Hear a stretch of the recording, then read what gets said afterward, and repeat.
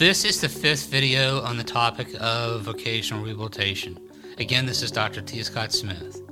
Previous videos have addressed important topics such as defining vocational rehabilitation, family involvement, and planning in high school.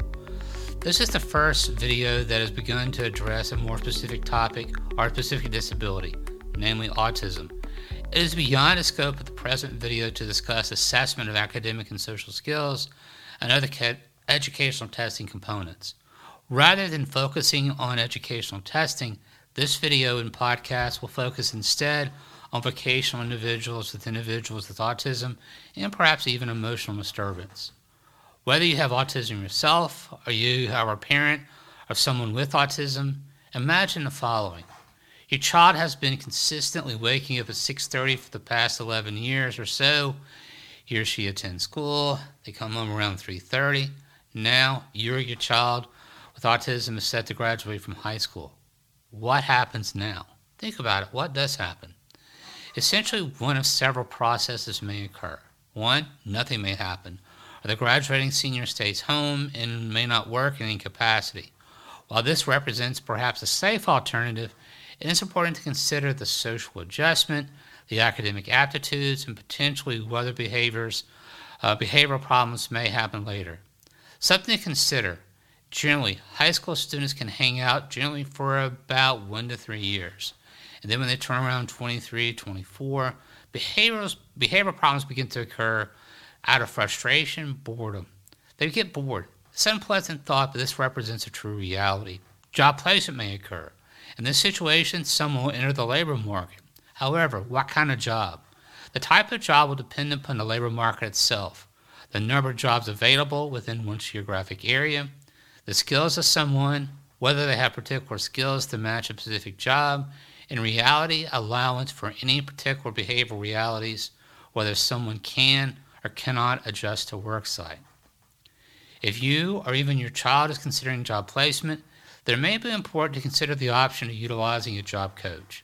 A job coach offers guidance pertaining to time management, task performance, and socialization. It is somewhat comparable to having a buddy on a work site, initially while you are learning essential skills. A job coach does not stay forever. They don't. Rather, the job coach's presence fades over time. As you become better at a job, the job coach is present less often. Vocational technical training may occur. Importantly, there is a difference between vocational technical training and then a 4-year college. In terms of both types of programs and lengths of programs, salaries upon graduation, and job opportunities in the labor market. Vocational technical programs tend to be 1 to 2 years in length. Some may offer shorter, such as 6-month duration. The types of programs may vary, including welding, automotive mechanics, clinical lab technician, child care, and others.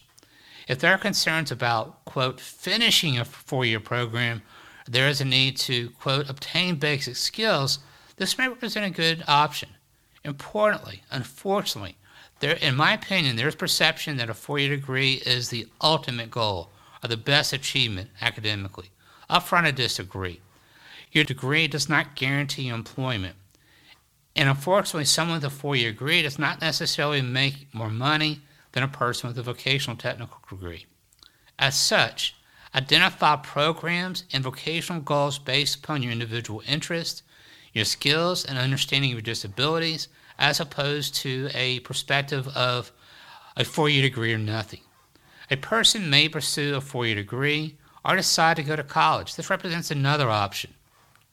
There are generally several frameworks to consider when considering the probability of success when pursuing a 4-year degree, particularly for someone with autism and also individuals with social and emotional challenges. First, there's academic skills. There is a big difference between meeting the minimal skills and having necessary skills to graduate.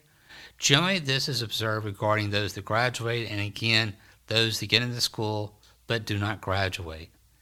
You need to have an 18 or greater on the ACT. You need to complete college prep programs. You need exposure to the basic sciences, chemistry at a minimum. You need to complete basic math, Algebra 1 and Algebra 2, and have some knowledge of geometry. I recommend that you visit a school. You need to be aware that the same processes in high school just do not apply to colleges. Different colleges have different personalities, quality of disability services, and accommodation. Willingness for professors or instructors to work with individuals with disabilities, and then most importantly, quality of majors. Those that conduct at least one visit to a school tend to make better choices about what school is best for them. Speaking to an instructor or professor about your major, deciding on your major will represent one of the most important decisions of your life. Unfortunately, people will often spend lower than time to deciding on what their major is and choose a major that is simply cool or perhaps convenient or one that their friends recommend. However, they do not understand about the types of classes, the academic rigor needed to graduate, and most importantly, true employment opportunities after you graduate. Lots of this information will be available to you from an instructor or professor from a program at a college that you want to attend. Just as finding a good match with a college or university is important, finding a good match with a major is also important. This step will assure that you do not lose hours, and also frustration levels are kept to a minimum in your educational process. While we have talked about job placement and retraining options, it is particularly important to talk about behavior, social changes, and emotional adjustment after high school, particularly when considering post-high school placement. While post-high school offers many opportunities, recognize that life does not always necessarily change after you graduate from high school. If you have difficulties obtaining friends in high school, chances are the same will happen after high school. On the opposite, if you had a good opportunity to adjust and acquire friends during high school, the same will happen after high school.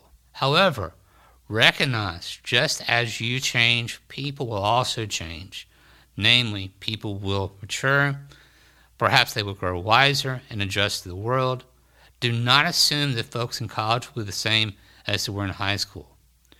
Just as you were nervous and uncertain for this next step, recognize that your peers, whether in the workplace or in school, will just be just as nervous and uncertain as you are. Be careful about dramatic changes in medical care, psychological services during this next step. Often, individuals with autism will exit high school, then begin to make a broad decision, such as, I need to change my medicine, or I need to stop attending therapy.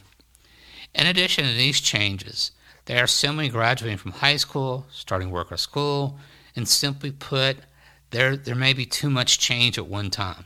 Be careful of too many changes. Be smart with these changes. Recognize your limits, but concurrently strive to be your best.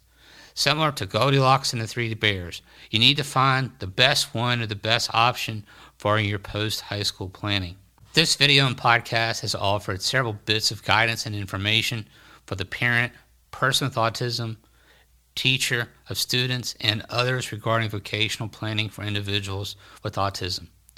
Indeed, this is a happy time, particularly in college and when you begin job placement. Be careful with planning as needed by parents, others, and be careful with understanding what you want to accomplish.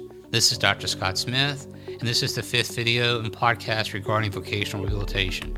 Make sure to check out my website, www.strategy365consulting.com, and check out my podcast, Dr. Scott Smith and Vocational Rehabilitation. Other videos are available on other disabilities. Make sure to check them out. And also, goodbye, farewell.